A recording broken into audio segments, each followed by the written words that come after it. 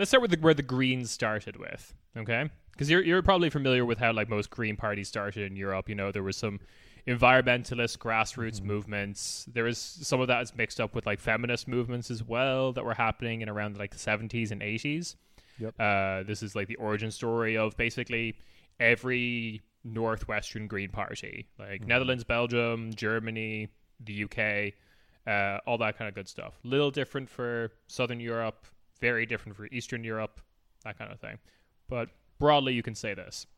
However, what if I told you, Rob, that the Irish Greens were formed by a private school English teacher writing a letter of complaint to the editor of the Irish Times? Okay. It sounds like a movement of the people. I mean, that's a classic. It sounds like a classic example of being like private school teacher in the richest part of the country. We've had enough, and I'm writing to the newspaper about it. Yeah.